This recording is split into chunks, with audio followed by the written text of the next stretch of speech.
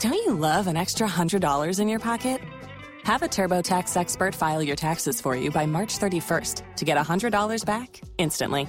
Because no matter what moves you made last year, TurboTax makes them count. That means getting $100 back and 100% accurate taxes, only from Intuit TurboTax. Must file by 3/31. Credit only applicable to federal filing fees with TurboTax full service. Offer can be modified or terminated at any time. We're excited to announce that our very own podcasting platform, Zencastr, has become a new sponsor to the show. Check out the podcast's discount link in our show notes and stay tuned for why we love using Zen for the podcast. You're listening to the Archaeology Podcast Network. Hello and welcome to the Archaeotech Podcast, episode 126. I'm your host, Chris Webster, with my co-host, Paul Zimmerman. Today we talk to Dr. Matthew Harpster about modeling concentrations of maritime activity in the past. Let's get to it. Dr. Harpster received his PhD in anthropology with a specialty in nautical archaeology from Texas A&M University in 2005.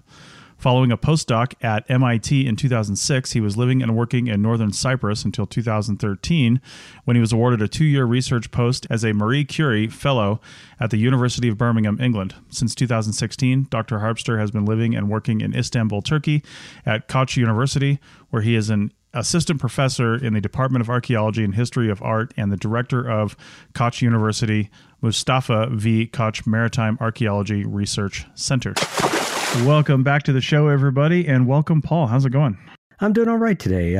Still sheltering in. How are you doing, Chris? Not too bad. Yeah, Nevada, as we're recording this, was one of the last states. I think there's still a few holdouts, but one of the last states to have an official shelter-in-place order during this crazy time. So we've gone out, I think, once, maybe twice a week to head over to my office and check mail, and we're having grocery and food delivered and stuff like that. It's a weird time, but hey, you know what doesn't stop? Podcasting. No, a lot of podcasts lately. That's right. That's right. Although I did hear that there's been a decrease in podcast listenership because a lot of people listen on their commutes to work and during workouts and stuff like that. And a lot of people don't have home gym equipment. So their workouts are suffering, and probably gyms are going to see a New Year's Eve style resurgence in memberships when all this is over. But also people are going to work. So they're watching a lot more TV and not listening to podcasts. So I don't know if our audience is doing the same thing, but I've definitely heard that. We'll be curious to see the numbers afterwards. Yeah, exactly. So, but anyway, we are continuing on, and we have another great interview for you today, and we're going to bring him on right now. So Matthew Harpster, welcome to the show. Thank you very much. I appreciate you being here. Yeah, no problem. So we gave your bio in the beginning of the show, but why don't you tell us a little bit about what we're talking about today? There's a paper in the Journal of Archaeological Science. We'll start with that, and then give us the nuts and bolts of what that's about. Well, the basic idea of the paper, and I was very lucky to do this as a Marie Curie Fellow at the University of Birmingham in England. The basic idea of the paper was that many people doing maritime archaeology have tried to use maritime archaeological data to try and understand movements in antiquity. How did people move around the sea? Where did they go? And can we find patterns in all that? And what I tried to do in the paper is make a contrast to the other efforts that people are making. So most of the other efforts, they might try and use vectors and create specific routes. So for example, someone is sailing from Alexandria along the Levantine coast, and then they go along the southern coastline of Turkey and find their way to the Aegean. But from my perspective, it's kind of hard to come up with those routes with archaeological data because there's so many variables. So what my co-author and I tried to do, and my co-author is Henry Chapman, and he's the one that really taught me the GIS, is we tried to kind of embrace all those variables. Rather than saying, well, it's more likely here and less likely there, we simply used all the archaeological data in a single assemblage to come up with a broad polygon of where a single ship may have been sailing around. And so the idea is that the ship could have been operating anywhere within that single polygon. And once we kind of established that idea, it simply meant that we could superimpose more and more and more of these polygons based upon the large data set of information in the Mediterranean. And once we have superimposed all these polygons, we could see where there's a higher density of polygons and then a lower density of polygons. And in turn, that would give us ideas of where there may have been more activity or less activity. And then if we can, how can I say, if we can segregate this data by century, we can see where these different densities of activity may be moving and flowing around the Mediterranean. So in a nutshell, that's really what we tried to do in the article. And it's nice to explain it in about a minute and a half because it took us like 4 years to actually work it out. Right. Yeah. So segregated by century, what time span are you looking at here? Well, we're lucky because working in the Mediterranean, we've got loads and loads of maritime archaeological data. So our data set runs from about the 7th century BC all the way to the 7th century AD. So it sounds like to me that what you ended up possibly mapping were, for lack of a better phrase, like shipping lanes and things like that at different times, probably corresponding to the different rises and ebbs and flows of cities and port areas around the Mediterranean, right? You could say that, yeah. I mean, I'd like to think of it more as like areas of activity, you could say, with a higher density of activity, say, off the North African coast, and a lower density of activity off Italy at the same time. Because, I mean, even today, if a ship is going to sail across the Atlantic, they're not going to follow a very, very specific route. They're going to have to veer or wander here and there, depending upon how the weather changes. So the same thing was happening in antiquity. So it's not specifically a route as much as it is just an area in which the activity was happening. But the point that you made, that we can compare this to certain cities, certain regions, it's really there, and it's very much fun. We could look at how the movement of the capital of Rome from the city of Rome to Constantinople, we could see how that might impact all these densities of activity, for example. What prompted the approach that you guys used in this paper? Because it seems to me like, man, of all the things that we know in the world from an archaeological standpoint, it seems like we know a whole heck of a lot about the Mediterranean because it's been around for a long time. Yeah. So where was the motivation behind doing this? It's funny because how can I say, knowing that this podcast was coming, I've been trying to work out an answer for that, and there's no simple answer to it. Honestly, I mean, I wish I had like a simple answer. In a way, it's kind of like, well, you mentioned in my bio that I was living and working in northern Cyprus, and I was there for 7 years. And for part of that time, in a way, I literally found myself very isolated from the rest of the archaeological community. And so I think that kind of forced me to look at it and the way we're doing maritime archaeology as an outsider. And then I kind of coupled that with the fact that I was teaching a lot of method and theory. So I started to really dig into the way that maritime archaeologists do their job. Like, why do we do this? Why do we do that? How do we come up with these answers? And so I think I was deconstructing things a lot. And I started to wonder, well, why do we always do it like this? Why are we always trying to create a route when we know we can't really predict it that well? And so I think that was a big part of it, really. Okay. So obviously, Mediterranean is a major interaction sphere for centuries, for millennia, in fact.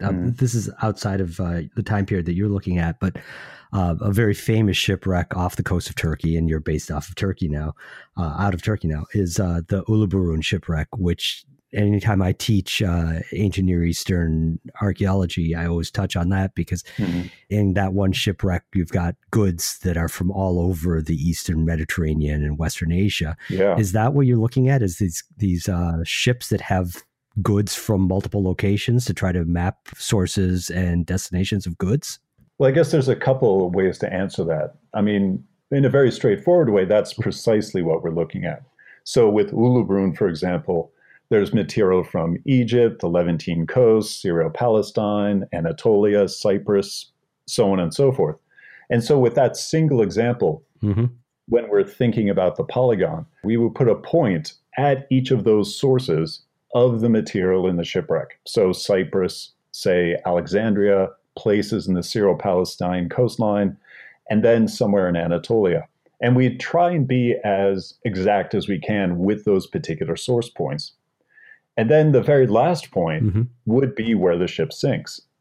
And then by combining all those points, we're able to create that polygon. And that roughly represents where we think, or where we're proposing, the ship was operating.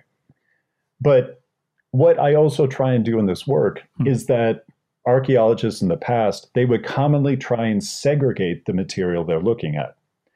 So, for example, they might only look at the cargo to determine the route the ship has taken. But again, that doesn't really work. The cargo could change every 2 or 3 times the ship lands on a shore. So you might only have the most recent information. Mm-hmm.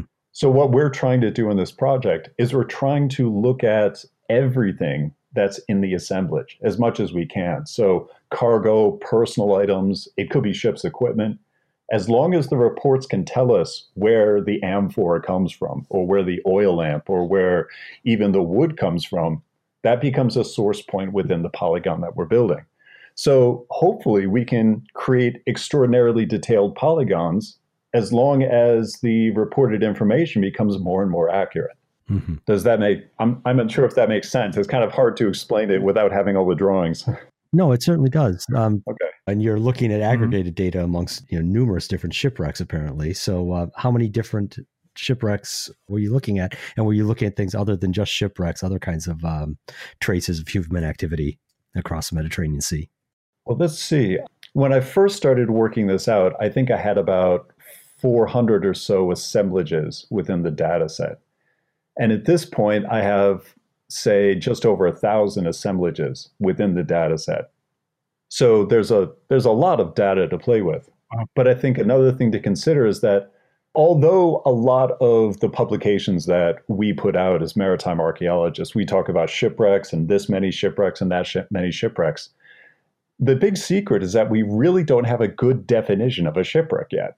Really? So there's lots of online data sets that you can find. There's ones at Oxford and University of North Carolina. There's one at Harvard. And they have these online data sets of here are all the shipwrecks in the Mediterranean during the late medieval period. But the trick is that we don't really know that all those assemblages are shipwrecks. They could be jettisoned. It could just be stuff on the seabed. So what I'm trying to do in this data set is I'm trying to look at as many assemblages as I can, not just things that are specifically shipwrecks, because we can't really distinguish if it is or isn't a shipwreck. So it's easier for me just to find material in peer-reviewed journals and simply use it as an assemblage. Speaking of your data set, this is something I've been wondering as you've been speaking about this and mentioning the different things you're using. I was definitely thinking about shipwrecks, obviously, and then I wasn't thinking about things that are like non-shipwrecks, but somehow, assemblages that are cargo, things like that. But what about other sets of data that you may have brought in here, like port records and anything written records from the ports that we have of when ships, appeared different places? I don't know. Journal entries. Do we have any weather data from I don't know if cores or anything have been taken from anywhere in the Mediterranean that would give us any sense of weather data, which would indicate possible big weather events that would cause shipping to change or something like that? That might be stretching it a bit, but what other kinds of data are you bringing in besides these? There's a load of good questions there. I mean, we could talk about this for hours if you gave me a chance. Let me think. Well, Please. In terms of other types of data, I mean, another thing that I'm trying to do within this project is that maybe I'm just being a contrarian. I don't really know. Again, when people are commonly trying to understand movement, maritime movement on the Mediterranean in antiquity, they're using this approach that pulls in all these different types of data. So they'll have archaeological material. And if it's, for example, a Roman period ship, then they'll look at textual sources to understand where the ships may have been going. They'll use pictorial information to get an idea of what the ships look like. And one of the approaches I'm taking, as I said, I must be a contrarian, I don't know why I thought of this, is that now that we have so many assemblages in the Mediterranean to work with, we have such a big coherent data set, what if we use this archaeological data entirely on its own? What if we just look at this archaeological material in isolation from the textual or the pictorial information and just see what sort of narratives it generates? Does it give us information that complements these other sources, or does it give us information that's radically different? And so that's kind of another goal or another path I'm following, is to really see, now that we're generating these narratives and we can see how these concentrations of movement shift from one part of the sea to the other, does that match what the textual sources are saying or not? So your example earlier was about the capital of Rome moving from Rome proper to Constantinople. That one would expect would manifest with different changes in trade patterns. Are you generally finding confirmation of what you're expecting to find, or are you finding things that don't quite match what you're expecting? Well, in some cases, we're finding both. The example of the capital of the Roman Empire going to Constantinople, we do see a nice shift in the highest densities of activity. So predictably, previously, most of it was in the Western Med. And then after that, by the 4th, 5th, 6th century, it tends to move eastwards. So we're seeing things like that. Similarly, in the Roman imperial period, from about the 1st to about the 3rd century AD, there's a much higher concentration of activity on the North African coast. So in some cases, we're seeing broad patterns that do match what we're expecting to find. And of course, that makes me nervous that perhaps I'm just like illustrating what I think should be there. But what we're also finding are some interesting patterns that I didn't expect. So, for example, if you look at the terrestrial archaeological record in Israel, for example, there's a fairly healthy collection of amphora there that come from Spain. But yet, when we look at the maritime record, we don't seem to be finding any amphorae from Spain underwater.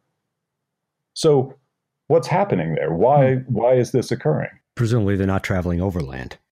Yeah, theoretically, that would be quite the trip. But we're not really sure what's happening. I mean, one possibility is that there was an author from the UK, is an author from the UK named A.J. Parker, and he worked with a lot of big data sets of wrecks in the Mediterranean. And he's proposed that we can kind of see this pattern of distribution of material across the Mediterranean that tends to step down in these nice graduated amounts, so that material that's very close to its source, you're going to see a whole lot of it. And predictably, it just drops down more and more the farther you get from the source. So if we have material from Spain, for example, there's a whole lot in the west and there's very little in the east. But what he proposes is that it doesn't decrease in a nice gradual fashion. It tends to decrease in these major drops from one point to another, as if like 30% of the amount of material just drops out of circulation. So one of the theories I have when we're talking about this weird phenomena in Israel is that perhaps the amount of Spanish amphorae coming or making its way all the way to that coastline was very, very small. Perhaps in one ship, there might only be 2 or 3. So by the time they get there, they're not just a boring cargo. It's more of a luxury item. It's more of an exotic thing.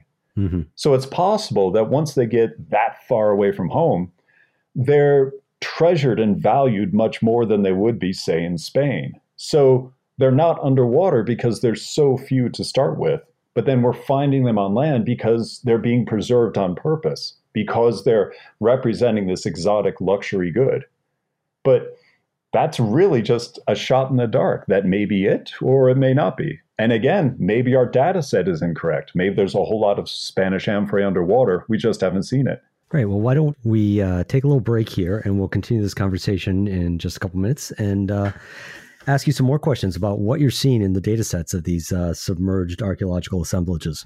Chris Webster here for the Archaeology Podcast Network. We strive for high-quality interviews and content so you can find information on any topic in archaeology from around the world. One way we do that is by recording interviews with our hosts and guests located in many parts of the world all at once. We do that through the use of Zencastr. That's Zencastr.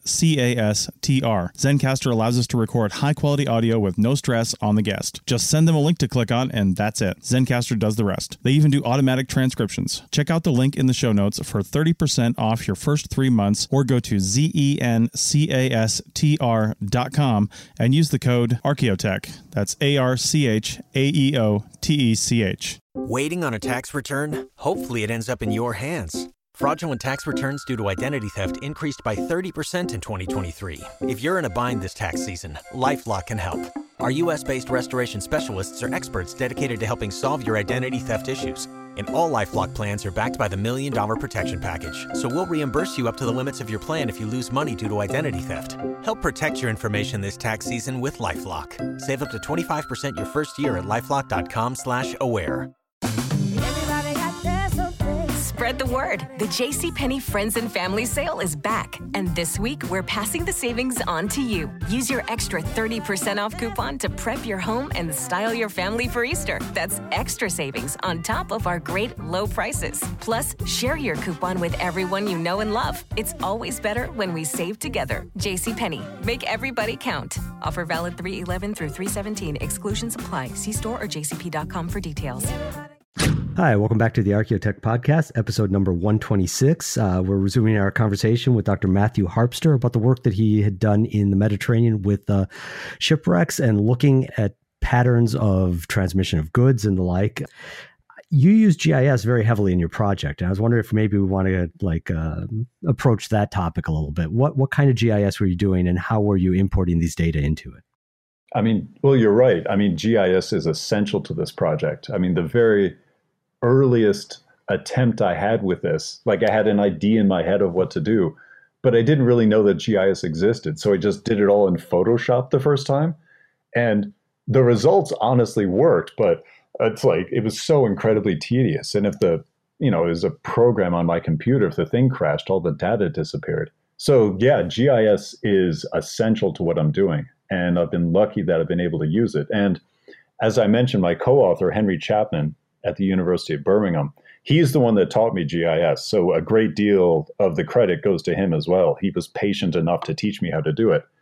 So we're using GIS, obviously, because it allows us to play with all of this spatial data. And so on the one hand, as I mentioned, we're generating these polygons. So each polygon that represents where the ship is operating, that's a single shape file within the GIS program. And we're using ArcGIS, by the way. So that becomes tedious on its own because, as I said, we have a data set of well over 1,000 assemblages. So that means that I have 1,000 shape files with one polygon in each file. Jeez. So on the one hand, that becomes rather tedious in terms of management. But on the other hand, it allows us to really select which shipwrecks or which assemblages we want to look at. So I could pull out all the polygons that represent data from the 2nd century BC, and then I could look at the patterns. Or alternatively, I could look at all the polygons that represent ships that are built in a certain way, because ships in the Mediterranean in antiquity, they were built in 2 or 3 different methods. So I might find that ships' hulls that are built in one way, they create this one pattern across the Mediterranean, but a different type of ship, it's giving us a very different pattern. So on the one hand, it becomes rather tedious in terms of management because we have all these shape files, one for each shipwreck. And then on top of that, for me, the most tedious part was coming up with a way to color code all of the polygons. Because one of the ways we're able to distinguish not only concentrations or densities of movement, but we're also able to distinguish if the ship, for example, only has material from the Western Mediterranean, then we color code the polygon as being red.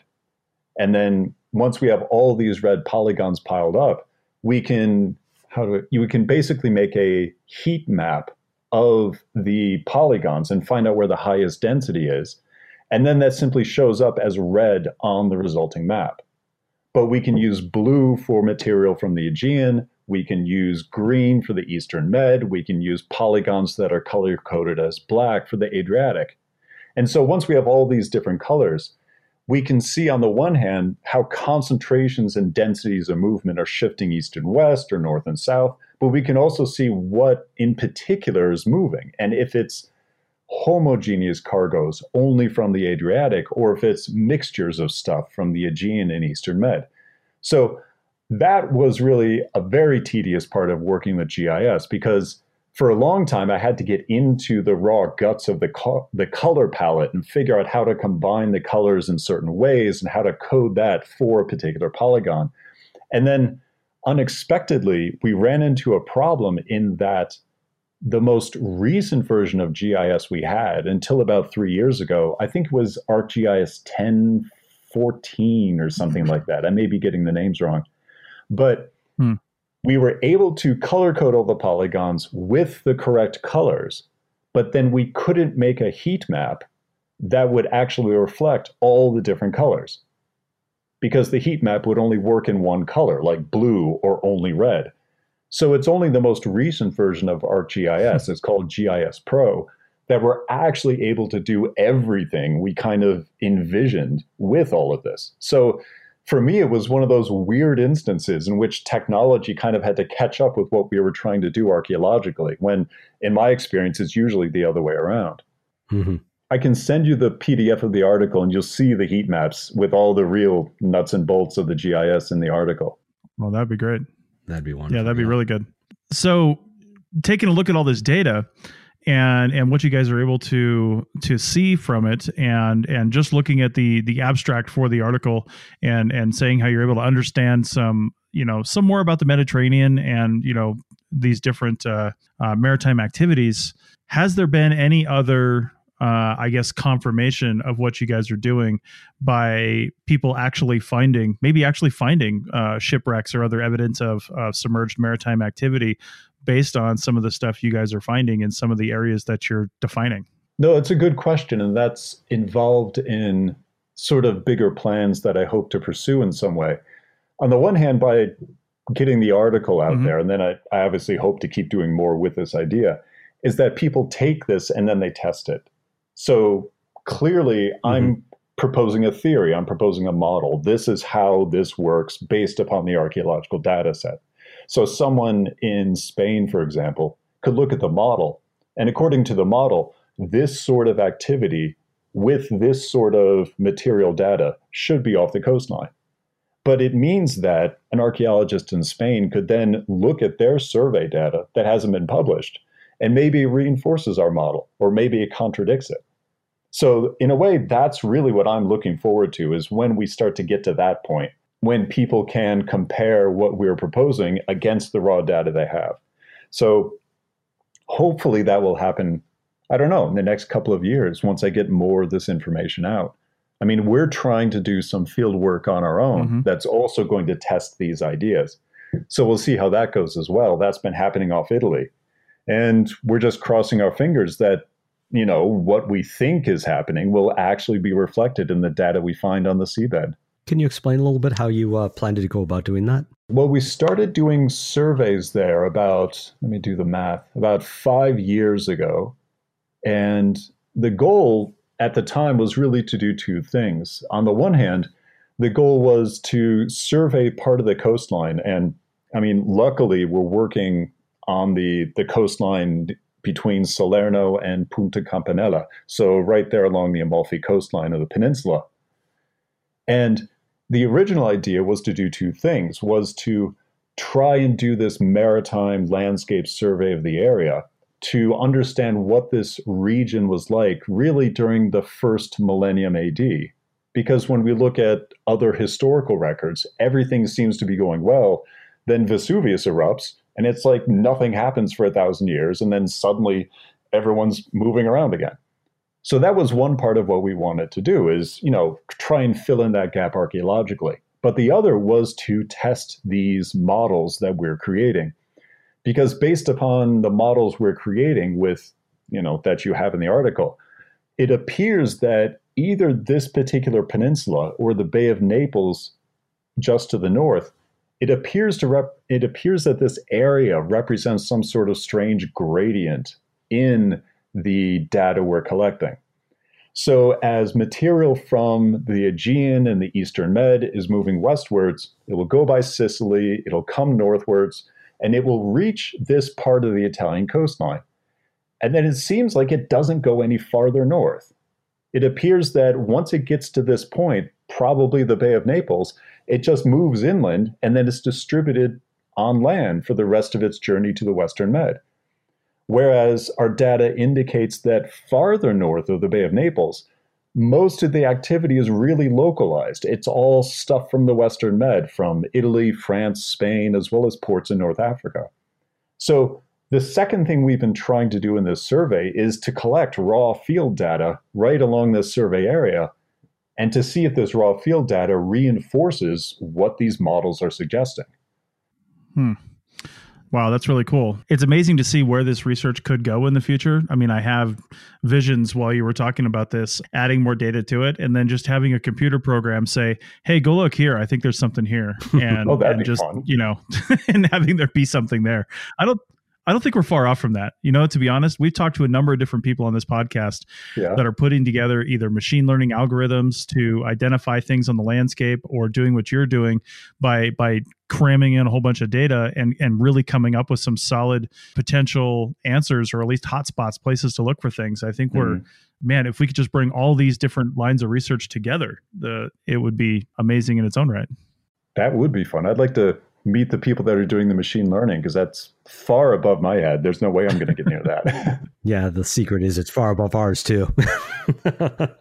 And that's why it's really cool, because we all learn new things on this podcast. And that's one of the things I love about doing this. And I'll tell you what, one of the guys doing the machine learning algorithms for pottery was actually, and Paul, correct me if I'm wrong, I think that's over in Greece, is it not? And I thought he was doing we just Spain, interviewed them.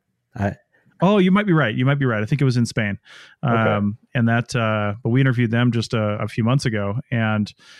But anyway, looking at, as we approach the end of this section, looking at this, where are you going from here? Because you've mentioned already that you're continuing to do this research, continuing to do these things. If you're at a university, how are you involving your students and your classes and continuing this line of research?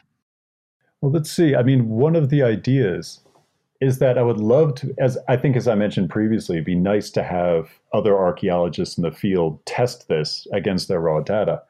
So one of the ideas I'm playing with the IT services on campus is if there's a way to put our current models, on the internet somewhere, like on our departmental website.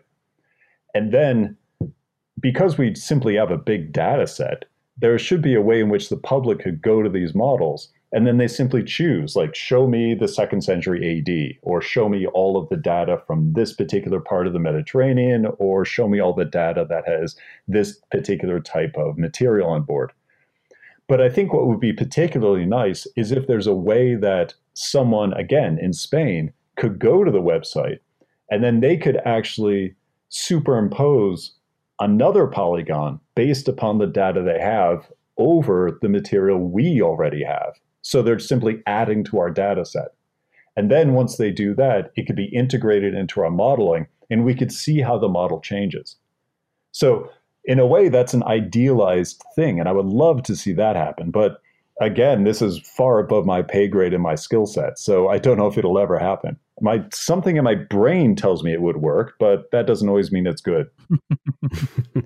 No, it's exciting. I'm already envisioning looking at major commodities like oil or copper ingots or something like that, and looking at their distribution, their change through time, and then mapping that back against political and environmental changes. Yeah. What if you're looking at the distribution of copper and there isn't any change in relationship to political shifts on land? That would be interesting too. Yeah. Yeah. Well, speaking of that, what are some other big questions that you would like to answer through these data that you haven't answered yet? Like maybe you're missing maybe there is a data set that you need and somebody listening to this podcast has the data set that they can add to what you have to help answer some of those questions. Oh, that's a good one. Well, I need more data from the Western Mediterranean, basically after the 3rd century AD. Like, for some reason, among the journals I've looked through, among the data we've collected, like the late Roman, Byzantine eras in the Western Med are just really poorly represented. I don't know what's going on there. So that's a big gap we have to fill in. And I guess as people look at the article and they listen to this podcast, that's something to keep in mind, is that the data set I have isn't perfect. It's not evenly distributed chronologically across the Mediterranean. So that's one thing we still need to work on, is to fill in these gaps with the data. But the other thing I'd really like to see is that since we've basically built up this a methodology for determining these shifts in activity, what would happen if we took this and then we brought it to another body of water elsewhere in the world? What if we brought it to the Indian Ocean or the Atlantic Ocean? And then we tried to put in all the archaeological data for that. What would that tell us? And can we do it? Is this methodology, does it only work in the Mediterranean, or does it work at any body of water? And then beyond that, can we scale it down? What if we put it in the Black Sea? What if we put it in a lake or a river? If the density of data is enough, can we see similar ebbs and flows and changes in the density of movement? I don't really know. I mean, these are just ideas that are floating out there to play with for the next 10 years. So hopefully I'll be able to. Well, what if this model is just even more broad than that? I mean, what about dropping it on a country or a region and putting in similar types of things? Why limit it to water? I mean, if it's a similar... The thought process seems to be a model that could be used for a number of applications, and just entering in those parameters for whatever thing that you're talking about could produce similar results. I think it could. And that's something I've wondered about. I mean, the one thing we can do on land that we have more trouble with working on the Mediterranean Sea is that we can more easily integrate, least cost path analyses when we're dealing with movement on land. Right. Oh, yeah. And if there's a way to integrate that into the way that the polygon is being portrayed, into the way it's color-coded, then you're right. We could just start superimposing all kinds of things. And who knows what's going to come up. I actually got an email from a scholar in Iran, I think last week. They saw this article, and they want to see if there's a way to apply this to the distribution of Zoroastrian temples across Iran. Nice. I don't really know, but we'll give it a shot. We'll see what happens. I've got all sorts of ideas now. I'm wondering about the applicability on land compared to in the sea, because, seagoing is in vessels. So you have, an assemblage is presumably a group of items that we're all traveling together. As opposed to, if you have trade goods found on land, you don't necessarily, it's not a sunk ship, for example, that dropped them all in one place. I don't even know where I'm going with that, but that just seems to me like a difference in the way that transportation works. And then I'm thinking of different transportation, and you kind of hint at it before. And since my expertise with trade is the Arabian Sea, there definitely are different modes of transportation that have different associated goods, the smaller kinds of ships that just coast versus the bigger, later ones that would, go between Arabia and India with the monsoons. And holy cow. I'm afraid if I read your article, I'm going to go down a rabbit hole thinking about ways that we could try to analyze those data sets. Yeah, well, let me know what you think of. And I mean, I guess, ironically, the idea of bringing it back to the land would, how can I put it? It would create an interesting scenario, because fundamentally, these polygons that we're developing from the assemblages on the seabed, these polygons are basically it's just site catchment analysis.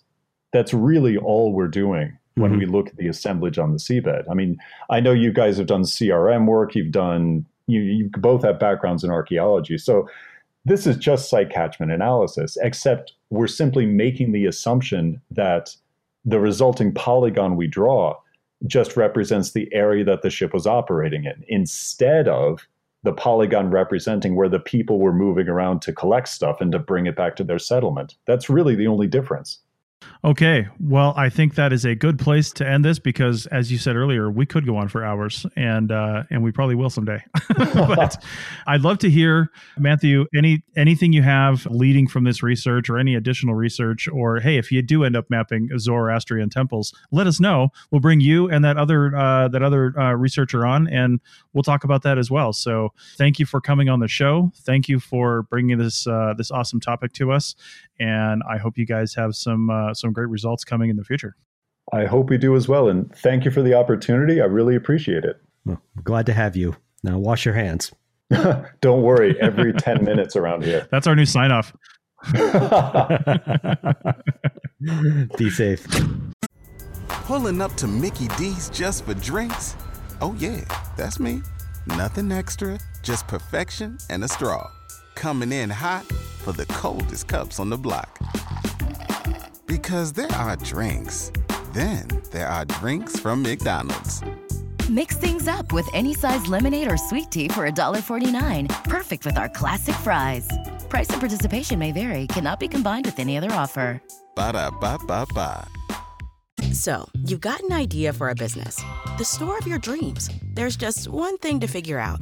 Everything. That's why Shopify's all-in-one commerce platform makes it easy to sell online, in person, and everywhere else. Sell on social media, source products with an app to get that first sale feeling.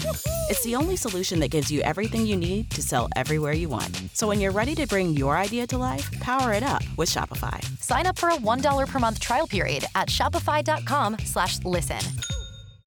All right, welcome back to the Archaeotech Podcast, episode 126. And Paul and I are going to wrap up that fantastic interview we just had with Dr. Matthew Harpster. Man, Paul, what are your big thoughts after doing that? I mean, I've got so many things in my head right now that he just generated. Yeah, no, I'm really excited about it. I mean, I always like notions of trade and how we can map them. And again, I mentioned in the last segment that, you know, the only expertise I really have with this is trade in Arabia and along the Arabian coast. And geez, I really want to dig into this a little bit more and explore it a bit. And one thing that we didn't actually mention here, but let's mention now, is that on the link to the article, or actually on the page to the article, there is a data set that's downloadable. And so I'm going to download that and play with it in GIS myself to see if I can kind of get a better sense hands-on of what he was doing with the Mediterranean data set, because this looks like a useful way of approaching certain kinds of archaeological assemblages. What do you think? That'd be really cool. And I think this really is where it's at. It had me thinking about like where the big picture of all this is, because everybody that you talk to, well, everybody we talk to on this podcast just about is doing some kind of modeling, right? Yeah. And they're all kind of coming up with their own ways to do it, really their own data sets to put in there, their own ideas on how to put it in. But the modeling itself, they're really all producing the same types of results. Where did things happen, and what were those things that happened? I mean, that's the big question we all have about archaeology, right? Is the right there, and that's exactly what he's trying to find. Exactly. And if we could take all of these that are coming out in the last few years, because it seems to really be, I mean, we've been doing this for decades, but just recently it seems like we're really getting some great modeling out there. We've got the computer power to take massive data sets and produce results. And, you know, we've got satellite imagery, we've got all kinds of things. And putting this all together makes me really think that it would be great if we had a common resource for all this, or a common methodology for it, because you're downloading his data set and seeing what he did there. But really, I'd like to see like some sort of application that we could all download, where you download a data set into that application and it does the usual things we would expect to see. You know, it just basically makes it a little more generic on its use, where you just pop in all these data, bam, here's your picture. You know, it's kind of frustrating that we don't have that yet, to be honest. Yeah. On the other hand, though, it's really interesting that, we ended up the last episode talking about the work that Tanya Paris is doing, and notice that we didn't actually talk about tech in the entire, explicitly talk about tech in the entire episode, in the entire interview. And this is highlighting for me too, again, what Dr. Harpster was saying here is that it's really becoming just kind of another tool, this GIS in this case that he was doing is, and we're kind of winging it, learning how to do it on our own, maybe doing the equivalent of spacing instead of tab stops in a Word document with our GIS, whatever that analogy would be. But it's become comfortable enough that, people, even without any, direct GIS experience, think, I've got a data set, I can model it in GIS because I'm looking at spatial data, and that's where you do that stuff. He said at the start that he tried doing it with Photoshop and then realized that no, this is just the wrong tool for the job. Yeah, I don't even know if this is, again, another one of my kind of musings that doesn't go anywhere in particular, but I do find it fascinating that so many of us being archaeologists writ large, wherever we're working, just are kind of gravitating to these data sets, even if we're not the necessarily the techiest archaeologists out there. Not data sets, I mean these tools, because we have data sets that are amenable to the tools. You're totally right. And I just again, I really wish we could get all these people together, because something else I was thinking of during that last segment, especially when we were asking him of other applications for this model, every single example that he had was based around maritime activities. And my first thought was, well, why do we need to stay in the water with this? Why can't we just take land-based data sets and do that? And then not only that, but let's link up the people that are doing land-based data, because one of the things his model must be showing, and again, I think we've mentioned in the recording that we didn't actually have access to the paper. We know how to find it now, and look at the show notes, and you'll have a link to the paper there, because it's behind Elsevier's paywall, but it's also somewhere else, which we'll link to that. So take a look at that. I'm interested to see, but I'm willing to bet these hotspots, they don't even they not only show areas of activity on the water, specifically the Mediterranean, but they probably highlight hotspots that are coastal, where these ships are all coming together, obviously harbors and ports and things like that.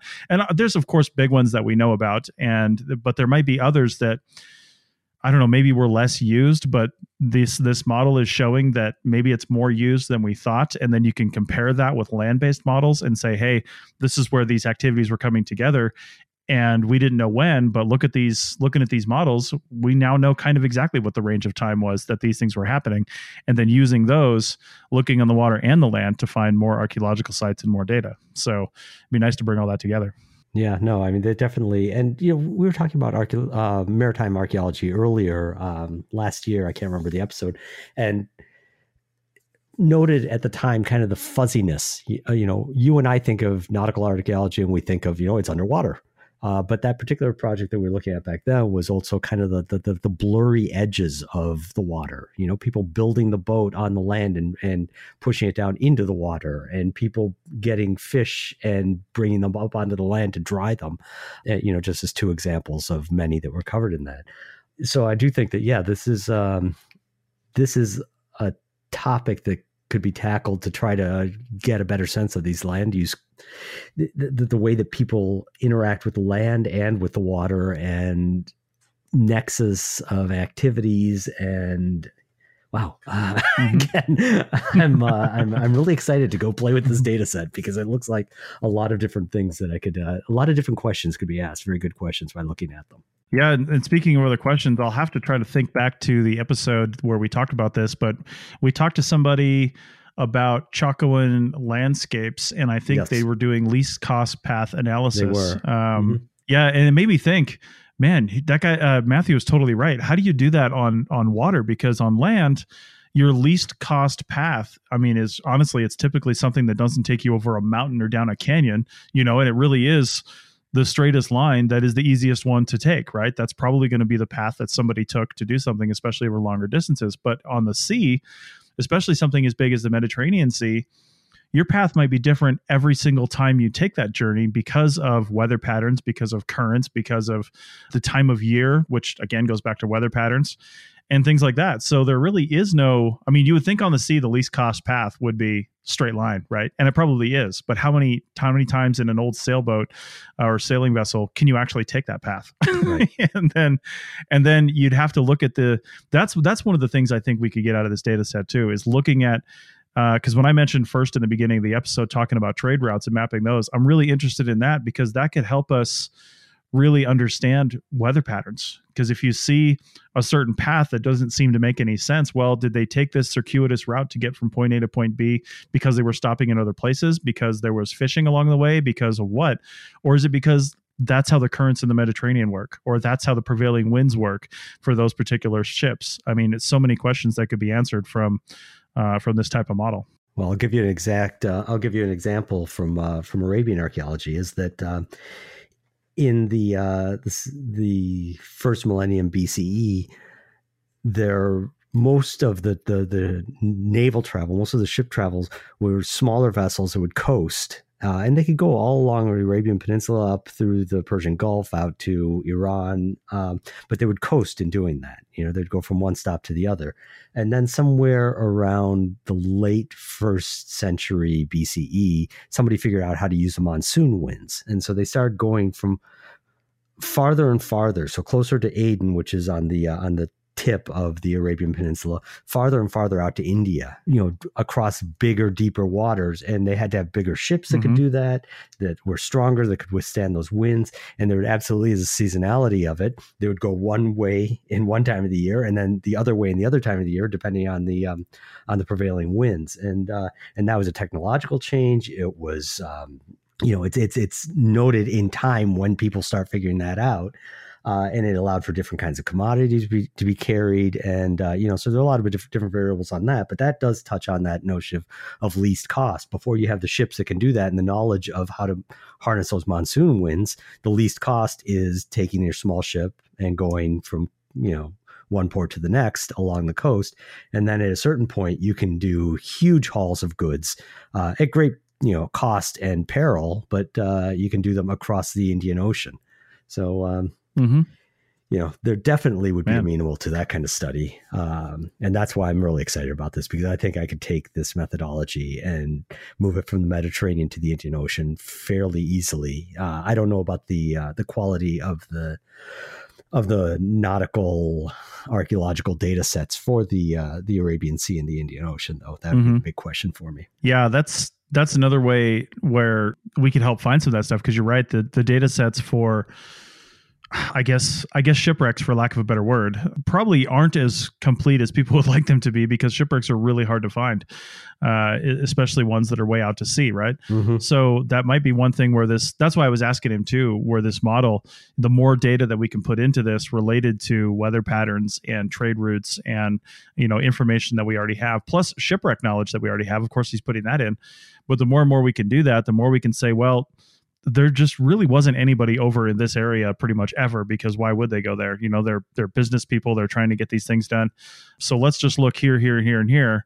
And when we really start to nail these things down, and then of course, this all involves getting this type of academic information in the hands of people that are actually looking for these things, which I don't know if it's just academics. There's definitely treasure hunters and people like that go out and try to find these shipwrecks. So I guess take that with a grain of salt, but at least finding where these things could be and helping to build that data set even more. Because if this model leads to a series of shipwrecks that we didn't know existed because we didn't know to look in that space, and then we look in that space and we find them, the data recovered from those will just go to help refining the model on where those ships were and how they got there and things like that. So it's one thing I love about all this modeling stuff is the more information you find, it just improves the model, whether it tightens it up in one spot or loosens it up in another.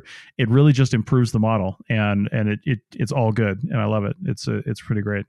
No, I agree that feedback loop, that positive feedback loop, is really is really interesting. Yeah, I tend to be afraid of feedback loops, but sometimes we can use them to our benefit, huh? Yeah, indeed, and we can also use it as a way to really understand humanity better too, because I'll tell you what, on the micro scale, humans are pretty unpredictable. Like, you don't know what one person's going to do from 1 second to the next. But on a macro scale, humans are very predictable. And, from a societal standpoint, very, very predictable, I think. And I think archaeology has gone to prove that time and time again. So using that idea and then using a model like this and understanding how things happen and how humans work, man, I think the archaeological record in our lifetimes could get very predictable. And in micro areas, it is getting that way with people doing these models. But as we start hooking all this up together, man, I think our jobs as CRM archaeologists and academic archaeologists are going to be really going down to analysis, because we'll know where everything's at, right? We'll just turn on a computer program and say, where's my next site? Hey, haven't they said in like sci-fi and stuff like that, like if you or at least in, I think, quantum physics, I've heard this, if you knew the current position and speed, the current speed and direction and position of every single element or particle, elementary particle in the universe, then you could predict the future and know the past. Because if you know their speed and trajectory, you know where they're going to be at any point in time and how they're going to interact with each other. So I'm not saying we're going to get archaeological models to that point, but on the macro scale, we can get pretty close. Okay, I'm tapping out now. Come on. I'm just saying. And then let's just keep going, Paul. Well, we can apply this to other planets. Why not? Right? Species are species, right? Okay, now we're going to have to bring in the Fermi paradox. This is just going to go off the rails real fast here. Listen, I watched Picard like a month ago, and now we're rewatching Discovery because the season 3 is going to come out anytime in April here. So it's just on my brain. Oh, man. All right. Well, I think that's enough. We went off the rails with xenoarchaeology right at the last second. So I think that's probably good there. Hey, it would be great if somebody could connect through this podcast. And I would love it if somebody listening to this is a Mediterranean archaeologist and can help Dr. Matthew Harpster's data set and connect with him on that. Hopefully we'll have some, I didn't ask him, but I will ask him, and hopefully we'll have this in the show notes. We'll have his email, contact info, or at least his academia page. And you can connect with him and maybe use his data set for something else or his model for something else, and then possibly add to his model as well. So that would be great. And if you do, let us know and then come on the show and tell us about it. So that's it. I think our new sign off for all podcast, Paul's nailed it at the end of segment 2, is thanks for listening and go wash your hands. Go wash your hands, you filthy animal. Nice.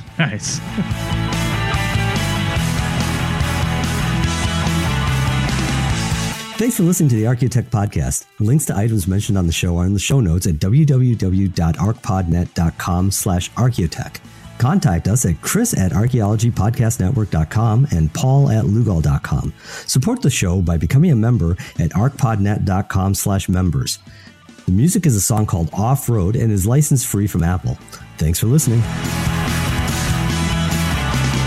This show is produced and recorded by the Archaeology Podcast Network, Chris Webster and Tristan Boyle, in Reno, Nevada, at the Reno Collective. This has been a presentation of the Archaeology Podcast Network. Visit us on the web for show notes and other podcasts at www.arcpodnet.com. Contact us at chris@archaeologypodcastnetwork.com. Thanks again for listening to this episode and for supporting the Archaeology Podcast Network. If you want these shows to keep going, consider becoming a member for just $7.99 US a month. That's cheaper than a venti quad eggnog latte. Go to arcpodnet.com/members for more info. You've worked hard for what you have. Your money, your assets, your 401k, and home. Isn't it all worth protecting? Nearly 1 in 4 consumers have been a victim of identity theft. LifeLock Ultimate Plus helps protect your finances with up to $3 million in reimbursement. LifeLock alerts you to identity threats you might miss. And if your identity is stolen, your dedicated U.S.-based restoration specialist will work to fix it. Let LifeLock help protect what you've worked so hard for. Save 25% off your first year on LifeLock Ultimate Plus at LifeLock.com/aware. Terms apply. So, you've got an idea for a business. The store of your dreams. There's just one thing to figure out. Everything. That's why Shopify's all-in-one commerce platform makes it easy to sell online, in person, and everywhere else. Sell on social media, source products with an app to get that first sale feeling. It's the only solution that gives you everything you need to sell everywhere you want. So when you're ready to bring your idea to life, power it up with Shopify. Sign up for a $1 per month trial period at shopify.com/listen.